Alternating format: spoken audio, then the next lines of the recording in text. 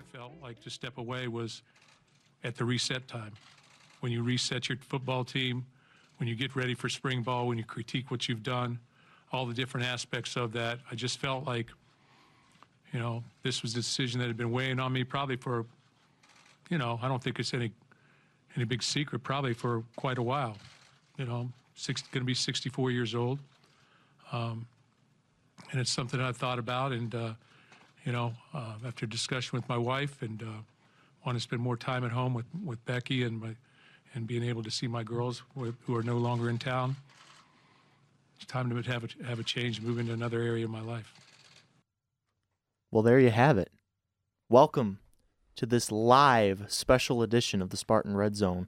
I'm Eric Bach. The whole gang's here. Alex McCray, Joe Dandrin, Aiden Hunt, Ryan Collins behind the glass tonight. Versatile Producing this show. But fellas, this is why we're here. Mark Dantonio, Michigan State football will have a new leader for the first time in 13 years. Since 2007, Mark Dantonio had been the staple of consistency, not only in this program, but on this campus. And I think that today's news, although I don't know if it comes as a complete shock, but it comes at a time that I don't think a lot of people were expecting it. And I think that it comes as a shock to a lot of Spartan Nation that has now had a few hours to reflect and to kind of stew in this news about we now live in a world where Mark Dantonio is not the leader of Michigan State football. And that's a little bit hard for me to grasp, Alex McCray. Yeah, it's not something I expected to see during my 4 years here at Michigan State, to be completely honest with you. Coming in, I was a freshman. Michigan State had just come off of, granted, a beating in the college football playoff, but a college football playoff appearance, and I did not foresee this. The way that Mark Dantonio has left this program is unforeseen. And like you said, yes, sad. It's just the action in itself isn't shocking, but the action of the time, I think the timing of the action is the shocking part. When I saw the news, I had to look at my calendar and say, it's February 4th. Yeah. Why is this announcement coming at this point in time? Why didn't he say it when Eric and Joe, you guys, we were all in New York after the Pinstripe Bowl? Yeah. Why didn't he say it then? That's the part that I'm confused. Well, he deliberately said the opposite then, that I plan on returning. So, that's something to consider as well. Which, and that's what makes this whole thing so interesting. You look at, Alex, you talk about the timing of this, and, it's the day before National Signing Day, and that has a little less weight now with the early signing period. But just the timing, after saying, I'm going to be back next year, and then all of a sudden, of all things, it's not a press release that the athletic department sends out. It is a tweet with his announcement. And, I'm driving back from work downtown today, and all of a sudden I look, flip on my phone, and I'm like, oh, man, that I didn't. If you would have woke me up today and told me that Mark Dantonio was going to be retiring after 13 seasons, I would. Oh, you're crazy. And that's just how how surprising this whole thing was, and I really think that in a lot of ways, it felt. Eric, you said that it felt not as surprising, and in some ways it didn't, especially with no staff changes being announced. There was so much silence around whether or not there were going to be staff changes. And for this to be the staff change that does happen, I think catches a lot of people off guard. But also, someone else is calling plays on offense next year, I think. Yeah, the Michigan State fans got that wish. That's my other question. And Aiden, I'm going to have you kind of tackle this one for me. What does this mean for the staff now? Now, Dantonio's gone, right? They said that Mike Tressel is the acting head coach while they actively search for another. So what are you thinking about this staff right now? It's kind of in limbo, because what if whoever they hire wants to clean house? So I jokingly said a few weeks ago, or maybe a couple months ago, that if there were no staff changes for Michigan State this offseason, that I was going to become an Auburn Tigers fan. I said that. It's on the record. I'll admit that right now. I did not think this was going to be what took place. Now, Mark Dantonio isn't gone. He's going to stay in some kind of ambassador role, as Bill Beekman said. He's going to be on campus potentially teaching a class. Yeah. something like that. Urban Meyer-esque. Yeah, like he'll have a say in who gets the coaching job next. I have a hard time believing he's just going to up and leave completely. But you got to think unless Mike Tressel does receive the head coaching position, which is possible.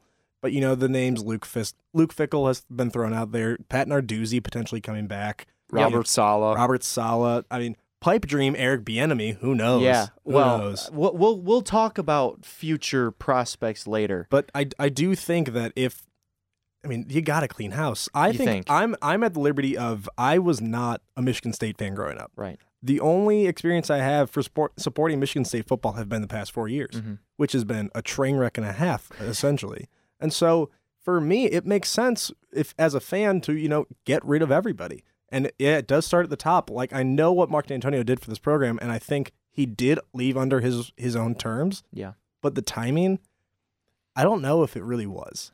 I'm gonna talk about a little bit about what D'Antonio, I think, because I think today is a day of reflection of the past 13 years of Michigan State football, and I think this line, I'm just going to read a little excerpt from his statement. But there have been so many amazing life moments in the last 13 years. When I reflect, I think of our Big Ten championship games, our Big Ten championships, the big games, the playoffs, the bowl wins, the moments, the milestones, the graduates, the NFL opportunities, and finally, and perhaps most importantly, the relationships made. So we'll get to legacy in a little bit, but that to me, I think that little excerpt is what Mark D'Antonio hopes to be remembered by.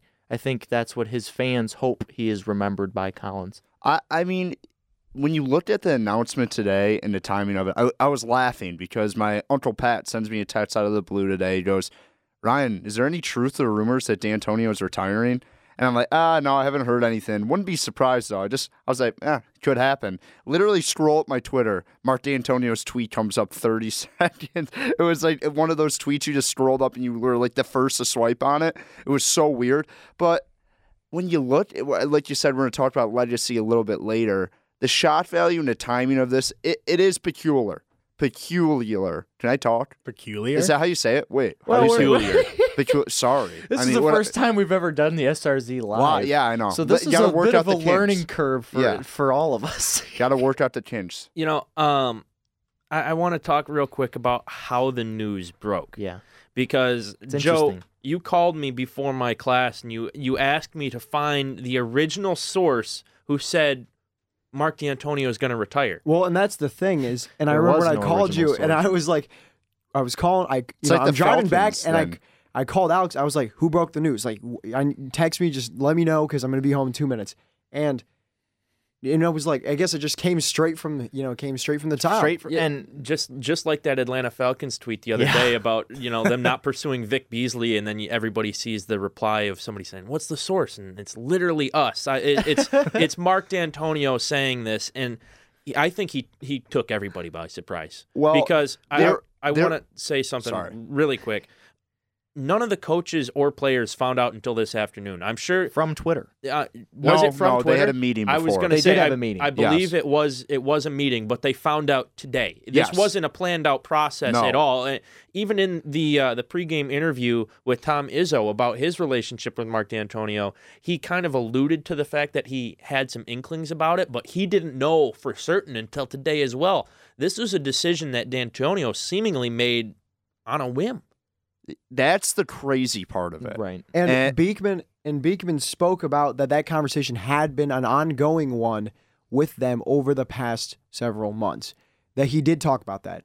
Bill Beekman, the athletic director here at Michigan State. And I think that's important to think about. It was kept that conversation very under wraps. Obviously, you saw the rumors about him choosing to retire. Yeah. But that conversation realistically just stayed between Mark D'Antonio and Bill Beekman for a pretty long time, because that's that's kind of what I got out of it once Beekman stepped to the podium tonight. It does bear looking at the other circumstances, though. Like, Yes. the timing is weird. We're a few weeks past him receiving a $4.3 million retention 20 bonus. days. 20 days. They I don't were know going how to give many- that to him anyway, Yeah, though. And let me. But more. I don't know He how. deserves it. Yes. And So- I agree. But he receives that bonus the Curtis Blackwell allegations Yeah. come out, and Yep. did D'Antonio commit NCAA violations? And one day before National Signing Day, Yeah, you have to look and be like, to say there's no correlation.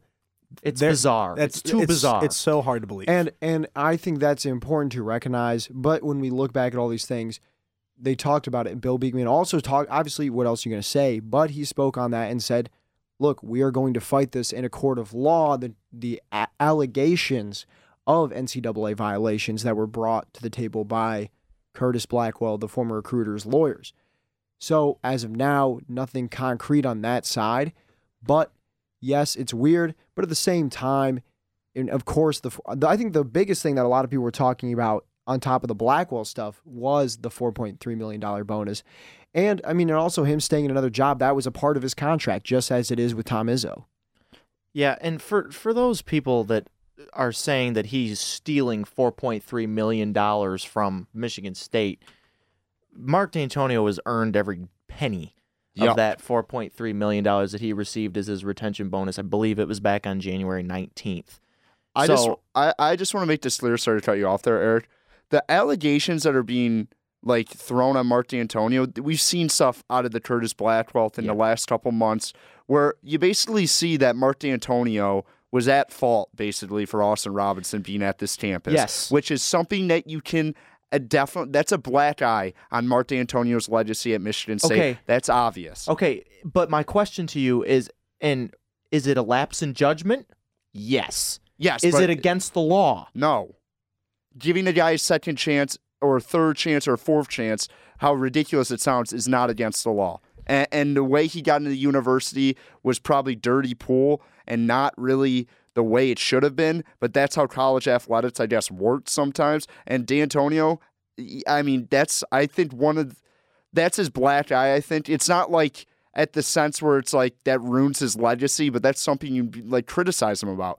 The allegations that were given today are minuscule. Mm-hmm. I'll just say that. Every single college football program in America does the things that Curtis Blackwell is alleging Mark D'Antonio of doing. An already signed player's father getting a job from a booster. You don't think that happens? You don't think Michigan hires coaches so they can get their sons? That happens at Michigan. That happens at Alabama. That happens at Maryland. That happens at places. So to say that these allegations, I think it's allegations are the reason Mark D'Antonio retired today. I don't think that's true because I just don't think they're big enough. Because even if they are true, he's not going to slap on the wrist. It's going to be like 5 scholarships taken away. These aren't major violations. The thing that the allegation, there's just more stuff coming in, which leads to the theory maybe he's trying to get out before it gets really bad. And the other thing you can say about D'Antonio's 13-year tenure is, other than the black eye that you said, Collins, that is Austin Robertson and Yes. that 2016 recruiting class being, Donnie Corley and Josh King and all those guys that have, since been, tried and convicted of sexual crimes. Other than that, it's been a pretty clean slate in 13 years, and there's something to be said for that. Yes. And I do think Mark D'Antonio is a very accountable person, and it was just that's what makes it so shocking, because he talks about completing the circle. It didn't feel like he completed the circle. I saw a lot of players tweeting, thank you, Coach Steve, for all you're doing, and then it's just go ahead and complete the circle. Is this completing a circle? So I don't know. My thing is, if is he just tired? Is that why he quit? He sounded tired today. He sounded browbeaten and almost browbeaten. Great word. Mentally defeated is what he sounded like today. So would you say that Jim Harbaugh in his 34-point victory in Ann Arbor No. and ended Mark D'Antonio's reign of terror over the Michigan Wolverines? No, but I will say this, and Eric, what you were talking about by being browbeaten, when and you guys, whoever watched the presser saw this too, he said, I'll make this quick so I can get out of your way. And when he said that, it just sounded like he almost felt as an afterthought, like it was trying to be an afterthought. Like he was just trying to get out of the way. Like, I mean, he even said that. And I thought that was a very interesting part of how he began to address everything.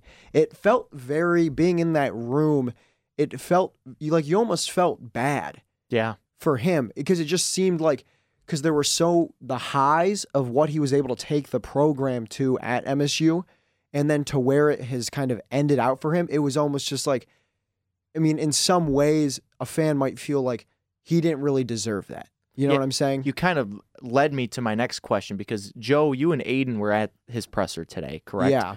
That was Took just, forever for him to get in the room. that was I going will to say. be that was 20 gonna minutes be, late.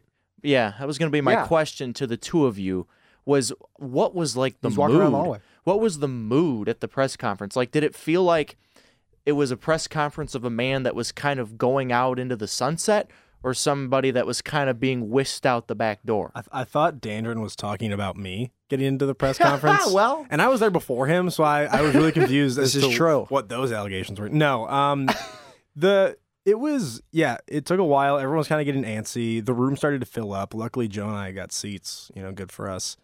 It was weird.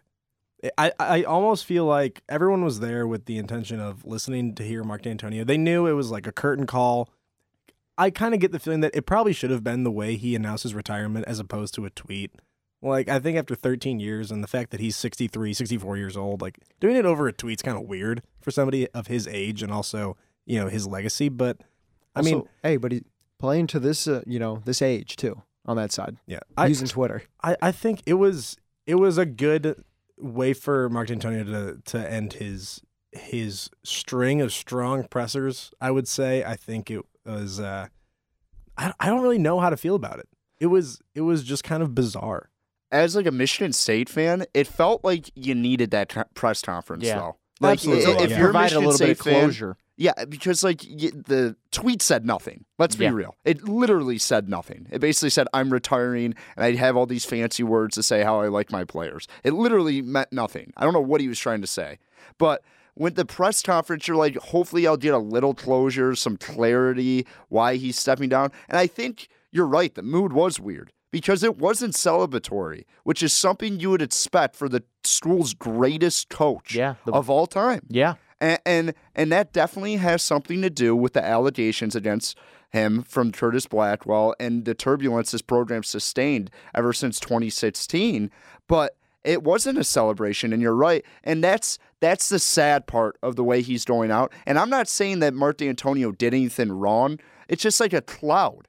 There's a cloud around this program, and it may be because they haven't been successful in the last 3 out of 4 years, but it just didn't feel right. But the press, I will say this: as I listened to the press conference, I heard him shooting down people who were trying to make it about the legal thing. As a Michigan State fan, like as a Slappy, you're like, oh, there's Mark D'Antonio. There's a guy who like takes no BS. That's like the coach I like followed for 13 years. But at the same time, it's crazy to think about that is how his lasting memory is and his last press conference is going to be. And the questions were over. Like, they were not taking any more questions, and then there was one question from ESPN's Dan Murphy that was kind of shot down by D'Antonio a little bit. And after that question was asked, they took a couple more to kind of soften the blow, which was To kind of end on a better note. Yeah. You don't And, want to like, go out with and- that question. and everyone I think in the room understood that yeah. and kind of felt that. Yeah, and the question that was asked at that time was one that I think had been hinted or kind of touched on earlier in the press conference, but it was one. I mean, at the same time, it is one that everybody is thinking about. Mm-hmm. That's the question that everybody does want to ask, and I think that was just and yes, in terms of him being a coach and his legacy and just being like, oh well, it's Mark D'Antonio. Do you really need to ask that? Some people might say. At the same time, that question almost should have been expected. It had to be asked. Oh, it did have to be. Like, that was. I credit the ESPN reporter for I don't being think able to he was- say that. I was talking to Joe about this earlier. I don't know who said it. I think someone asked him before, though, if the timing of the timing of him retiring had anything to do with the allegations brought to him today, and he goes 0. He was like very adamant about that, and then he got asked again and got really mad, which he shouldn't have got mad. You should expect that when you're going into it. It was national news. It was on ESPN's lead today. Whoever thought Michigan State would have a football coach that could warrant the ESPN lead. Press conference was on SportsCenter. Yeah, that's crazy to think about. I mean, and that goes to show how unexpected this whole situation was. And Eric, I know you talked about this too. I'm trying to look for the quote from D'Antonio. He said, and this is something that I think we'll touch on too. I remember someone asked about coaches coming there, and he said, "Are you kidding me? People will run here. They'll crawl here. Yeah. There's so many things happening." Yeah, and I guess I think we're going to take a break here coming up, but after the break, we're going to talk a little bit about D'Antonio's legacy and potential replacements for Mark D'Antonio. One thing before we go, Alex. I just wanted to throw this out there for everybody. If Mark D'Antonio is really leaving on these terms of he's just tired, he's just ready to be done, he wants to spend more time with his family, what changed in the last month? That's all I want to know. I mean, you got to, I will say this. You do think about it.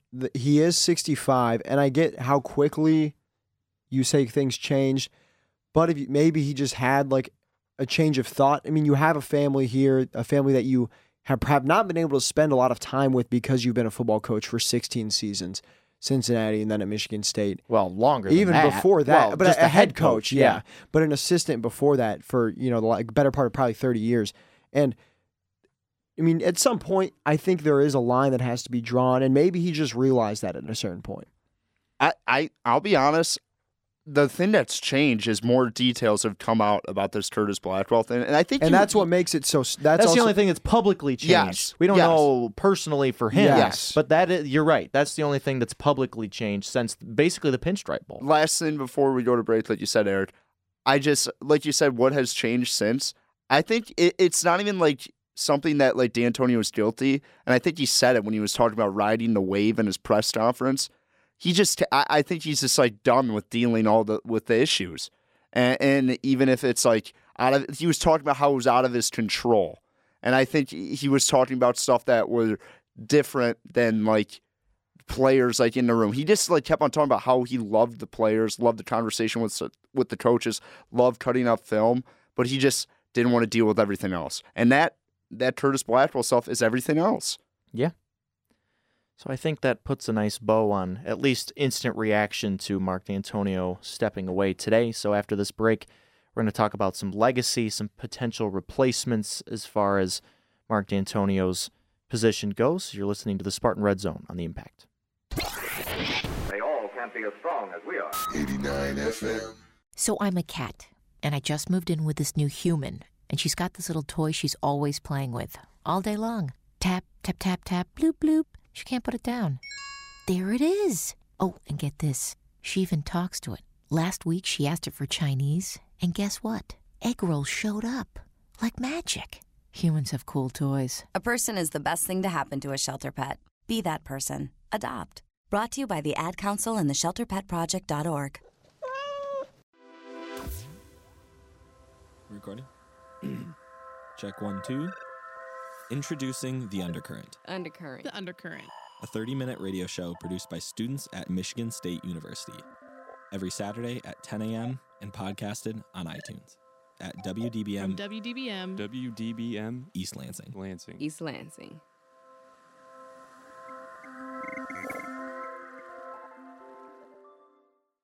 Sad day for me, if you want the truth. Happy, it's supposed to be a celebration, all the things he's done here, but him and I have been through some wars, and we've, both been in the Final Four in the same year. I mean, it's some really cool things, and I think people are going to see all of his accomplishments have been incredible. But I think he felt for himself, his family, and where he's at right now, it was the best thing for him, and I give him credit for having the courage to do it. So that is Tom Izzo today, before the Michigan State-Penn State basketball game. PU, by the way. Ugh. Oof, yeah. Good work by Izzo today on the sidelines. This is a football show. I know, sorry. We don't need to They talk. stunk. We don't need to talk about that. I mean, you got to hold serve at home. You just got to. All right, I'm done. So we're going to talk a little bit about Mark D'Antonio's legacy. I'm going to read off some of his accomplishments. His head coaching record, 133-74. That includes Michigan State and Cincinnati. 7-6 in bowl games, but back at Michigan State, won 3 Big Ten championships, 2010, 2013, 2015. 3 division championships. Was 2-1 in the Big Ten championship game, a game that we must mention the Michigan Wolverines have not been to. Yes, we're that petty. He is the 2-time Big Ten Coach of the Year back in 2010 and 2013, and should have been in 2015 when Michigan State went to the college football playoff when they beat Iowa in that classic Big Ten championship game. That game, I think, is just vintage Mark D'Antonio. 12-9 or I think the final was 13-9. What was it? A 10-minute drive? Yep, the last basically 10 minutes of the game, just churning 20-some plays, ends with that snapshot of L.J. Scott reaching that ball over the goal line in Indianapolis. I think is going to be one of the more memorable moments of D'Antonio's tenure. Also, the Kyler Ellsworth stop at the Rose Bowl, flying through the air to stop the Stanford fullback. I mean, trouble with the snap. Well, yeah, I was getting there. Whoa, he has trouble with the snap, and the ball is free. Thank you, Collins, producer extraordinaire. But not a big deal. That was so. I'm gonna go around the horn. That to me is my favorite D'Antonio tenure moment. It's probably most people's favorite D'Antonio tenure moment. But Alex, when you think of one moment of Mark D'Antonio's tenure, what's the first one that comes to your mind? Little Giants. Yeah. No, I mean that kind of got it rolling. That did. That really marked the starting point for Mark D'Antonio's craftiness as a head coach. He's willing to be unconventional and do things that are outside the box with trick plays and going for it on certain downs and whatnot. And we saw him even try to continue that even in 2016 against Ohio State, going for 2 after they scored a touchdown that would have tied the game if they'd kicked the extra point, and they went for the win instead. He was that kind of coach. But you look at the Little Giants play specifically against a Notre Dame team with Brian Kelly as the head coach. They come in, and it's a play call that you just really didn't see at that time. It was, I believe, in 2010. So for me, that's what really started the aura of what Mark D'Antonio and this Michigan State football team was. Joe Dandrin, now you grew up a Buckeye, so he tries to act like he didn't. Yeah, right. He just smirks when we say that. He said, "No, I was an Ohio State fan." So hey, not happy right so now. Your D'Antonio moment perhaps is not as meaningful as those of us that grew up bleeding the green and white. Yeah, obviously parents are from Ohio. A lot of family went to Ohio State. So I did. I grew up rooting for the Ohio State University. Grew up or secretly continues to. No, it's, at this point, obviously I attend Michigan State. I know. I'm just By the way, this is way off topic. I saw you put Braxton Miller as your second favorite athlete of all time. Oh, yeah. Who's your favorite? Human highlight. That's wild. In college. Who's your favorite? Collins, you have to check the tweet. I don't know, but you said Reggie Braxton Miller. I was really thrown up. It was Reggie Miller. Reggie's your favorite? Which is even more surprising. So Braxton, so that's on. interesting because one of D'Antonio's best moments was against that Braxton Miller OSU team, prevented them from going to the national championship. Are you talking the field goal? 2013 Big Ten title game. Carlos Hyde was the running back. Ryan Shazier blocked that punt, just blew up that guy named Mark Scarpinato. And then, man. Ever since then, my dad and I, whenever somebody gets blasted in a football game, we always say that he got Scarpinatoed. So, obviously, with my, growing up being an Ohio State fan, it's a lot different for me because, I'll be honest with you, I wasn't even really a huge sports fan growing up until I would say I was probably even a little bit, not older, but I wasn't really into athletics and all that stuff until I was maybe 13, 14 years old. They didn't have the access to that in Montague? Or No, they didn't actually. In rural Michigan, we, no, you just, pick asparagus. All right. So, wow. It's yeah. pretty disparaging to your own people. So, oh, man. So, for me, really the first time that it was that I remember Michigan State football, and that 2013 Big Ten title comes to mind, but to me, it is always going to be the game-winning field goal against Ohio State. Yeah, without Michael Geiger. Connor Cook, yes, with Geiger, no Connor Cook. TOC. Yep. They pulled it off. That might be D'Antonio's very best win. Because of how good that Ohio State Yeah. team was. Mm-hmm. And just the how unexpected that win was. That just always will be so vivid to me. And I think that's what really sticks out to me. And of course, since I've been here, the first time experiencing actually one of the first times I ever went to a college football game was my freshman year here.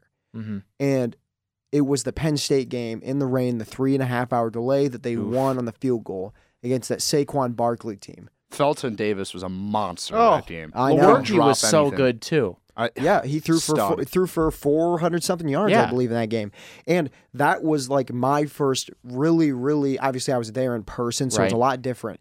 But I left for 3 hours, came back with we were, in the front of the student became section. a college football fan. 20,000 people there. Yeah, and that's one in all the games I have been to as a student since then. That is one of the loudest times I have heard that stadium. That's sad. Aiden Hunt. It's So- sad to think about. Yeah.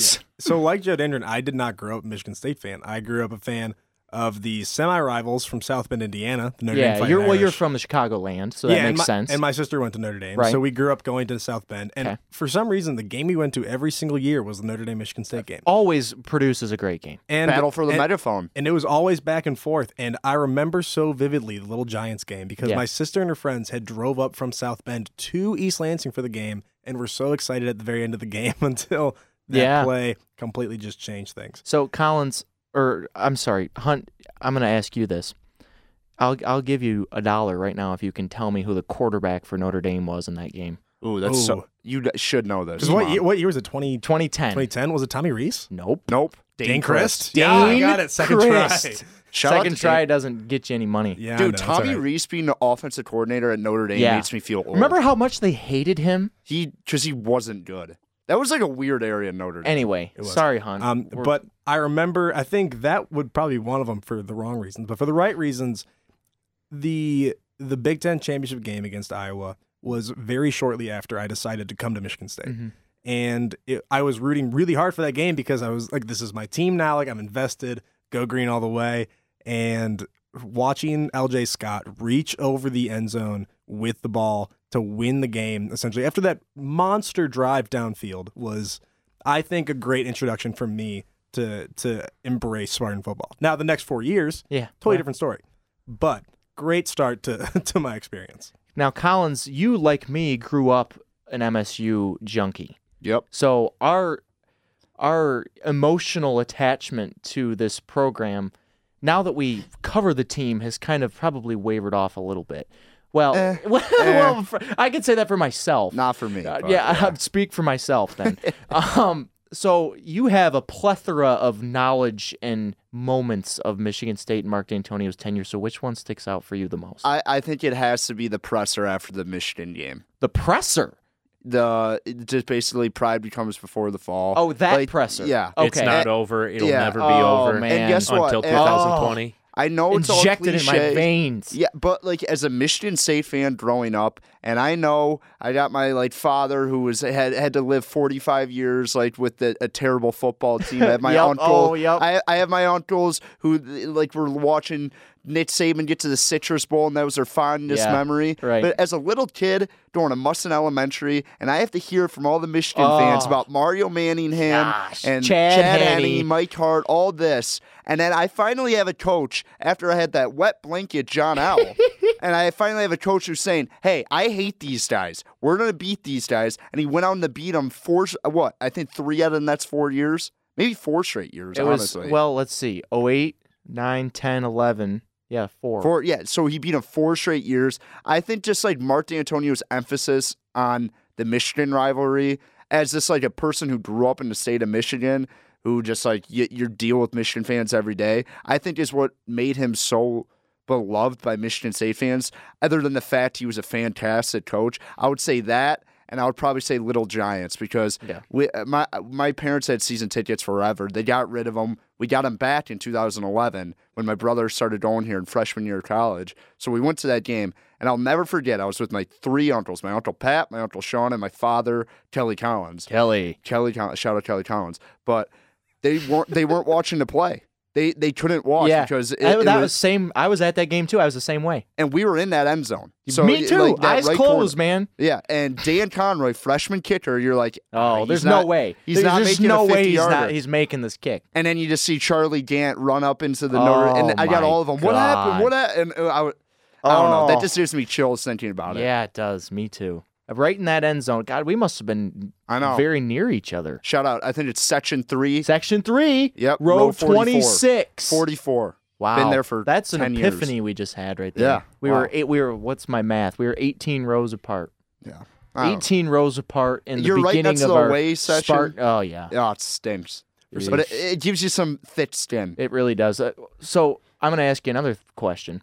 Who's the worst fan base to come into Spartan Stadium? I have a vote that's not Michigan. Oh, it's definitely not Michigan. It's Iowa. It's not even close. Wow, that's Iowa, kind of when they off throw the wall. stupid feathers, it really like gets it.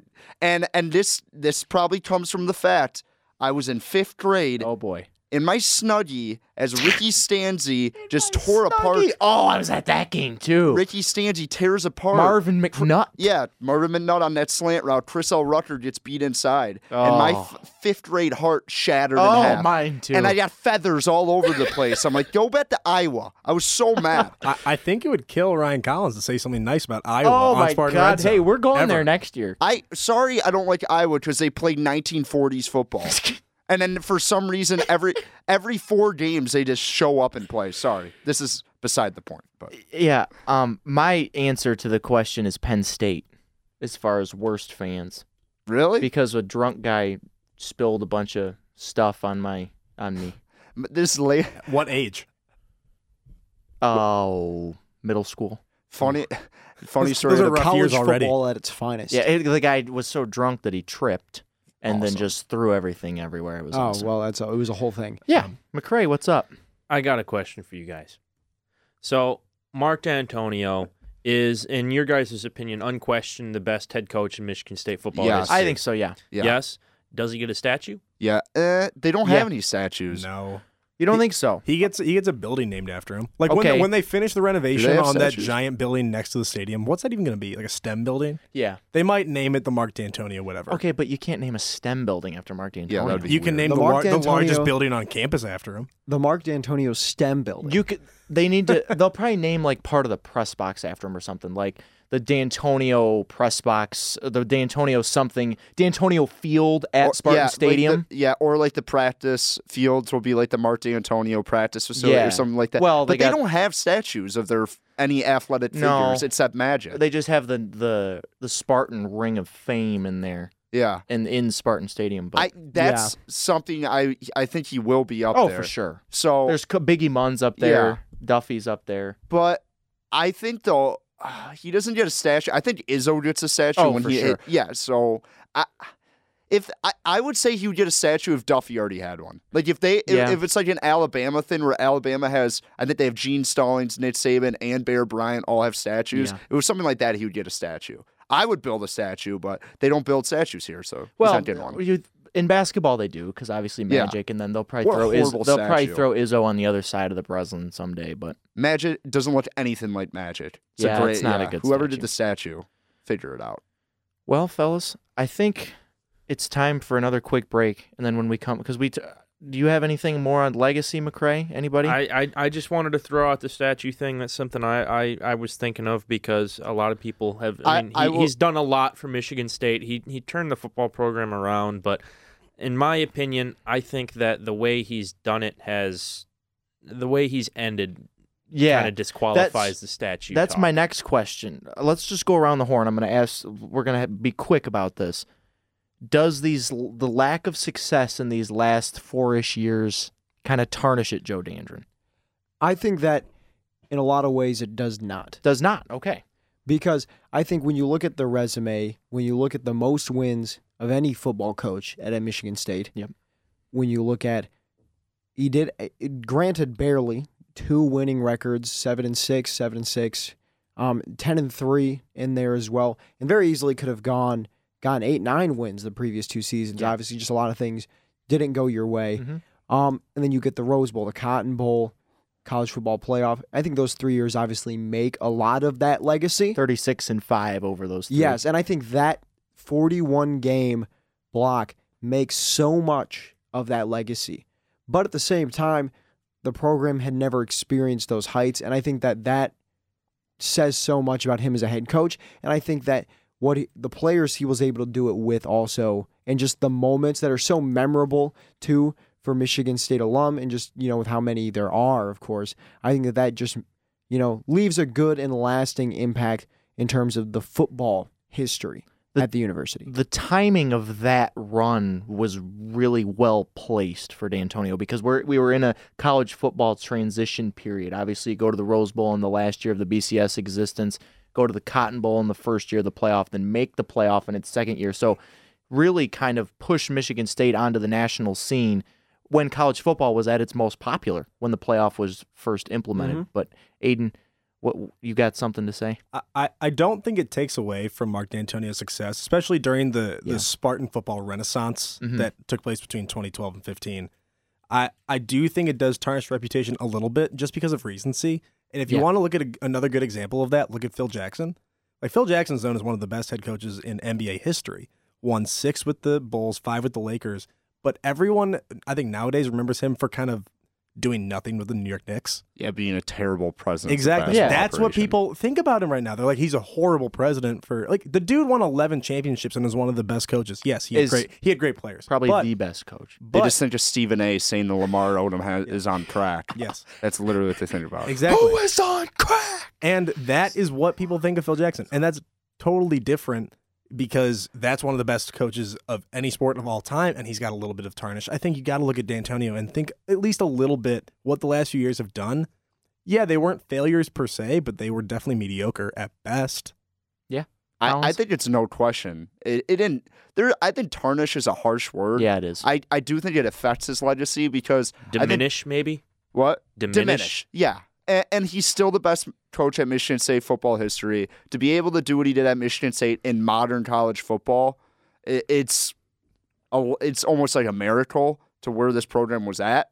But at the same time, I think it's like, I don't, like we said, there's just been a cloud around this program ever since that 3-9 season, and I don't think people are going to forget that. It wasn't like it was just one season that there was problems. I understand there was one season where all these problems are stemming from that have held a dark cloud over the program the last 3 years, but there was still not success on the field. Those 3 out of his last 4 years. People will mention that. I think that's definitely the case, and I think that from a person who has experienced all 4 years on this campus, I think I can say that it seems when I came in, Mark D'Antonio was almost like a mythical figure. Could do no wrong. He could do nothing wrong, and he's been humanized.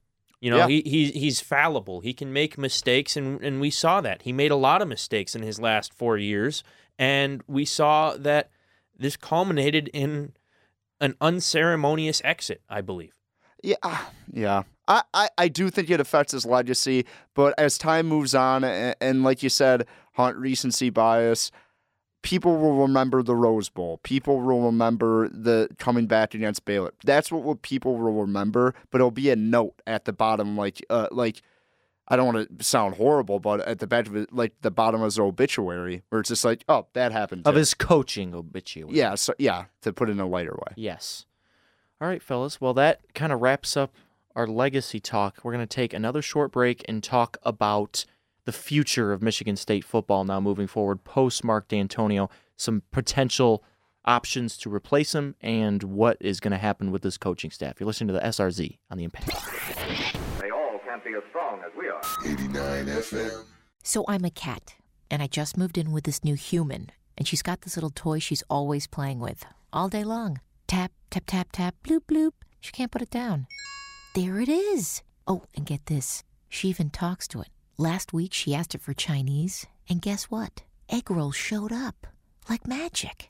Humans have cool toys. A person is the best thing to happen to a shelter pet. Be that person. Adopt. Brought to you by the Ad Council and the ShelterPetProject.org. How are you, East Lansing? I'm Ryan Rabinowitz. I'm Julian Mitchell. And we want you to tune in this Sunday and every Sunday morning to the Green and White Report. The Impact Sports team brings you all the updates from Michigan State sports, Detroit pro sports, and sports across the nation. Every Sunday at 11 a.m., tune in to hear our takes on what's going on around East Lansing, our weekly Sparty Awards, and sports news from around the world. So join us on the Green and White Report this Sunday and every Sunday at 11 a.m. right here on The Impact. Well, wow. Great respect for Mark. He's run an amazing program, and the on-the-field success speaks for itself. But the way that he carried himself and ran his program, the utmost respect in Evanston for Mark and his program. And Stacy and I got to know he and Becky well personally, and just great respect for them. And I wish him nothing but the best, and going to miss him without a doubt.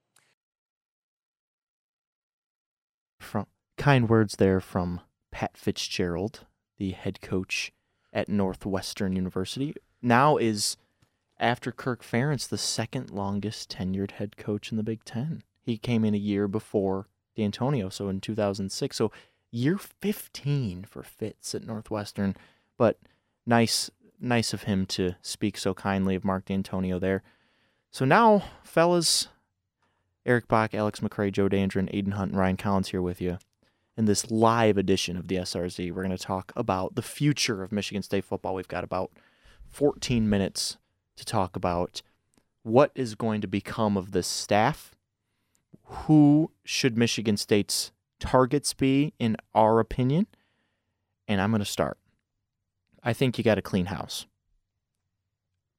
assistant-wise. Yep. When you say that, though, when you look at that and all the players you got around in this program, and if Mark D'Antonio is going to have a say, yeah, it's not going to happen. Yeah, that in my opinion, it should. You think it's not gonna. You will say that. I will say this: clean house is good long term, and I think people get bogged down too much in short term. Yeah, because they'll be like, if you clean house, you're going to lose all these recruits. You're going to lose all these. They're going to be bad next year. You got to anyway. play the long game now. Yeah, you have to. There's no other way to do it. And my pick, and I've said this before throughout the season when there was speculation that D'Antonio was going to be gone, now that Luke Fickell should be the replacement. And I know you don't think so, Alex, so I'm going to go to you next. But here's why I think Luke Fickell should be the Mark D'Antonio's replacement. One, he understands the type of program that D'Antonio has built. Now, yes, they followed the same path. A defensive assistant at Ohio State to head coach at Cincinnati. That's not why I think Luke Fickell is a good fit. Obviously, that helps. But I think he has the type of coaching mindset that D'Antonio, that would be good enough to follow D'Antonio. The style of, defense first, toughness, outlasting opponents throughout the game. And he is built, Cincinnati was right in it in the American this year. And, they were a couple of bounces away from maybe having a crack at a New Year's Six Bowl against Memphis. And it wasn't like this Butch Jones picking up after Brian Kelly. Like, this Cincinnati program was very down before Luke Fickell got there. And I think he's young enough, one, that helps youth he's 46. And that's, a 20-year difference from Mark D'Antonio. And in recruiting, the youthful movement is everything. And I think that he has enough connections across the country to build a staff that can be sustained in today's climate of college football. I really do. Now, Alex, I know that you don't enjoy that Luke Fickell take, so I want to hear yours. I think if Michigan State hires Luke Fickell, it will be a lot of the same. Well, a lot of the same of the last 4 years. Because why do you say that? Hiring Luke Fickell is hiring. No, Pat Narduzzi is hiring. Pat Narduzzi is the same. Yeah. Yes. I didn't say anything about Pat Narduzzi. Well, if you're saying the point Luke that Fickell, you're making, the point you're making, I just don't. How is that the same? They're completely different people, different cultures. Of course, they're completely different people. Of course, but it's the mindset of, like you just said, Bach. It's the defensive stalwarts. You outlast people. That's not how you win in today's college football. That's not how you beat the top end talent. And isn't what Mark D'Antonio's legacy is that he built a program that can compete with the best in college football. Isn't that what Michigan State should strive for? I mean, granted, they're not going to be able to find somebody right now that's going to take him to the college football playoff in the next 5 years. I don't think that's going to happen. It's wild they went in the first place. Yeah. It's crazy to think about. No, it is crazy when you look at the teams now that went to the college football playoff and you say, man, Michigan State is light years away from LSU, Ohio State, Clemson, et cetera, et cetera. The thing is, you need to get a guy who can potentially get you to that level. So who is it? Luke Fickell's not it. Who then? I can't tell you a name. Well, okay, you can't have that tape then. You just can't have that tape. Oh, I'm sorry, I'm not an athletic director, and I don't know the next up and coming young coach. But that's what you need to try to look for. Well, you can't just sit here and say, well, we need to hire Luke Fickell because he's the easiest hire to make. So you think it needs to be an up and comer, not some established? Do you think the job is attractive enough for somebody? And I'm just spitballing a name here, Brian Kelly, of Brian Kelly's caliber. No. To come to Michigan State. No, you don't. not a chance. And I'm not saying Brian Kelly's going to come to Michigan State, but on that level, you don't. That was a resounding no from the round table here. I don't know what McCray's saying though, but at this point of the year, it's such a bad time that D'Antonio it's the worst time. So it's the worst time possible. Day before unless they're signing day. able to go out and get an Eric Bieniemy who is not going to come to the college game. Offensive coordinator of the Kansas City Chiefs, by the way. He's just not going to do that. Or all the candidates I've seen are defensive-minded guys. It's Narduzzi, Fickell, and Saleh, the defensive coordinator for the 49ers. Yeah, it's the Big Ten. Yeah, and that's what it is. I mean, they're sticking to the script, and that's what I hate about it. No, if they hired Narduzzi, that's sticking to the script. Yeah. Because that is. I love Pat Narduzzi. I think Luke Fickell's sticking to the script. But it's not. It's not like he's a D'Antonio disciple. He's a Big Ten guy. He's followed the route. He's been the assistant in the Big Ten. He's gone to He's getting 4 stars at Cincinnati. Team. Yeah. Maybe you should take that. Maybe you should try him out. I don't know. There's a very big difference between Narduzzi and Luke Fickell in a lot of ways. Cincinnati was the number. I need to reiterate this really quick. I am not vouching for Pat Narduzzi to be the head coach of Michigan State. I know you're not, but it's funny that I'm just piling it on you. Jim McElwain. I just had to throw that out there. I mean, I can't say that on the air. Jim McElwain and Sharks. We can't talk about that, unfortunately. Sorry. Robert Saleh, the defensive coordinator for the San Francisco 49ers, it's a pipe dream. What I think Michigan State does is I think they ride out this year with Mike Tressel, and I think they hire Luke Fickell in 2021, and I think they're a perennially 8-4 program. I completely at tops. That's what they peak at with Luke Fickell. Completely agree with you that they're going to do that with Tressel because it's too tough of a time unless you're able to get Fickell in here right now. Because if they hired Fickell, I think he would keep Tressel on. I don't know if Tressel would want to do that, but I mean, I bet they have enough ties. They go way back, with those Ohio State roots. I bet he would keep Tressel on and a lot of Michigan State staff, which a lot of Michigan State fans don't necessarily would like. The whole Robert Saleh thing, I completely agree with you. I think it's a pipe dream. Well, why do we think that is? Because he's going to be.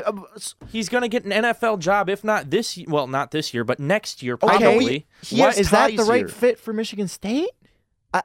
Robert Saleh? Yeah. I mean, if Robert Saleh would be a flashy hire, I think that would help in recruiting to get an established defensive coordinator who basically had a team in the Super Bowl, and he just exudes he's got that feeling when you see him. You're like an energetic young guy. That doesn't win you football games. What I see when I see Robert Saleh, I see Pat Fitzgerald that can recruit. Well, okay. So here's, before Joe, I'm going to get to you in just a second. Tommy Birch of the Des Moines Register Sports reported today that Michigan State reached out to Iowa State coach Matt Campbell about its opening. He was number one. And according to Birch, a source tells me that the Cyclones coach isn't interested, end quote. That would be a perfect hire, but it would be the perfect hire. But I mean, Iowa State at this point is a better job than Michigan State. You think? I disagree. So. I think because I think the Big 10, the Big 12 is such in the dumper. Sure, but he's got a better core of guys. He has an offense. Yeah, but I think people will say that's a lateral move. I don't know if you agree with that, Joe. If Iowa State to Michigan State's a lateral move. No, I do not think that. I think that going from Iowa State, when you think of a football school, is Iowa State one of the first 15 schools that you name? Yeah, but I mean, Michigan 20? State technically probably isn't that I was going to say, I don't think probably you're throwing 25. Michigan State in that list either. Do you even put Iowa State in the top 20? No. In the first 25 schools that you name? I very much disagree with you saying that Iowa State's a better job than Michigan State. Yes, I think that because Eric, you make a great point about the Big 12 being the way that it is. The Big 10 is a cut above the Big 12, especially in football. Yes, and in basketball. I mean, Michigan State's a top. I think they're 22 in the country in revenue. Yeah, they are one of the only college football teams that does pull a profit on every their single football year. Team. Yeah. So that's a factor. But moving on from Matt Campbell, Aiden, I don't know what you think. I want to ask you what you do with the staff. What do you do with the staff, Hunt? I agree with you. You got to clean house. Yeah. I think if you're going to keep anybody, you got to keep Mike Tressel, but maybe. Yeah. I think Tressel's proved himself to be a capable, good defensive coordinator. He can maybe even hold his own as the interim head coach for one season. I don't know if he's ready to take on this position. And I agree. You can't go to somebody like Matt Campbell. You can't go to Iowa State. Michigan State, you're a Big Ten program. You played in the college football playoff 2 years ago. You got to aim high. No, well, Matt Campbell is aiming high. I think that would be a perfect Matt fire. Campbell, I think, is aiming high. I think aiming high is Robert Saleh and Eric Bieniemy. That's what. And Saleh but they're not even Bieniemy. There's no ties. Okay, Saleh, there are ties. He's from Dearborn. He went to Northern. He was a defensive assistant for Michigan State. He was a defensive quality control coach on a Legion of Boom Seattle Seahawks team. Yeah. Well, he's got a Super Bowl to his name. He was just in another Super Bowl. This guy's aiming high. And he's worthy of a head coaching job in the NFL. Is he going to get one? Probably not. Why not offer him one at Michigan State? Not yet. But the thing is with Saleh, you hear in the press conference that Mark D'Antonio thinks that the next head coach should be a guy who's going to stay here for 13 to 14 years. And if you hire Robert Saleh, you have him for what? 4 years? Sounds like he wants to hire high Luke risk, Fickell. high reward. He might be good, but at the same time, it could be David Shaw type of hire where every time that there's an NFL head coaching position brought up, Robert Saleh's right there. He's at the top of the list. They're going for him. They're throwing a lot of money at him, and then look at that. 3 years down the road, you find yourself without a head coach again. I think that Saleh, like Aiden said, is aiming high. Being from Dearborn, going to Northern, there's the connections. But, I mean, why would he want to leave the 49ers when he was being considered for NFL jobs? Money. There's not a lot of point. I mean, what how much more money is he not going to be making if he get? Because he'll make $2 more million at least. But there were conversations around him getting hired for NFL head coaching jobs. What's the average salary for a college football coach and an NFL coach, a head coach at that? That's what I'm going at. Well, I think it was shocking that Saleh didn't get an NFL coaching job this year. People were I can shocked. attest to that. As a Cleveland Browns fan, he was a finalist with Stefanski, and people were surprised Stefanski got the job. And I think he interviewed a couple other places. I know there wasn't a lot of openings this year in the NFL, but I've heard that there might be a little bit more interest than what people are saying. Albert Breer, a national NFL writer, said, keep an eye out for Robert Saleh to go to Michigan State. He has ties there. His uncle played football there. I was shocked to see that. I wasn't surprised to see local media saying, hey, he's got some ties. I was shocked that a national writer said that, so maybe there's a little substance. But I do think they're not going to hire someone immediately. I do think Tressel's going to have the job for a year at least. So that means that the staff, as we have it now, stays intact then. Yeah, which I could see them probably bringing back Harlan Barnett if they could.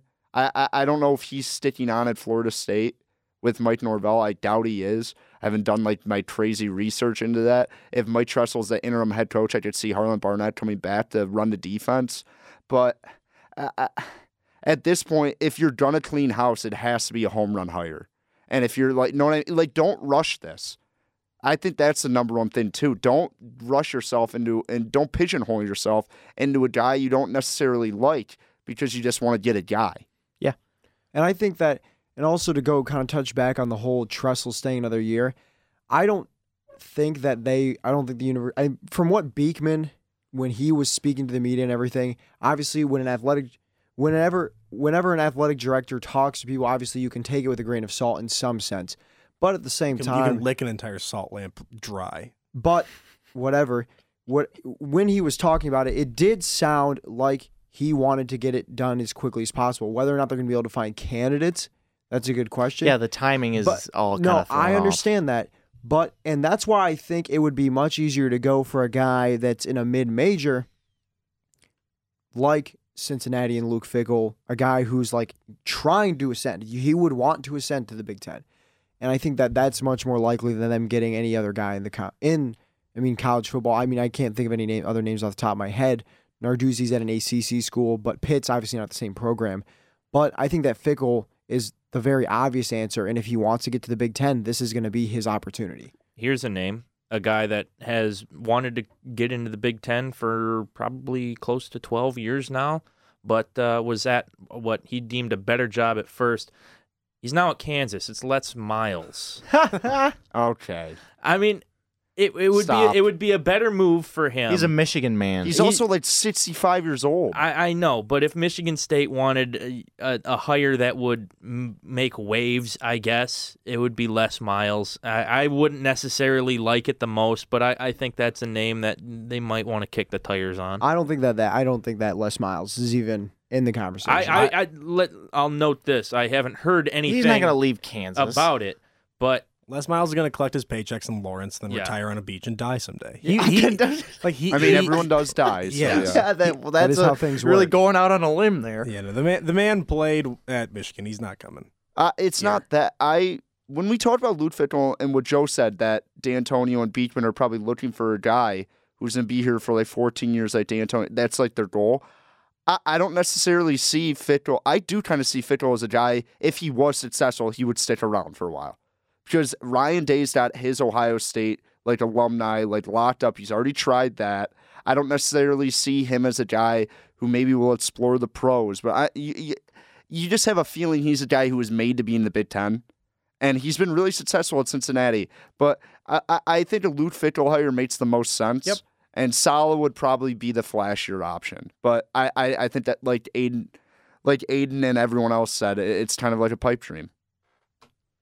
Yeah, I like I said, I think the most realistic thing that happens is Michigan State just chalks this up as a lost season, lets Tressel have the reins for a year, and then they go out and they hire Luke Fickell, and then they just perennially sit 7-5. I don't know why 8-4. you say that though. Because I don't think Luke Fickell wins at a high level. He's winning at a pretty high level at Cincinnati.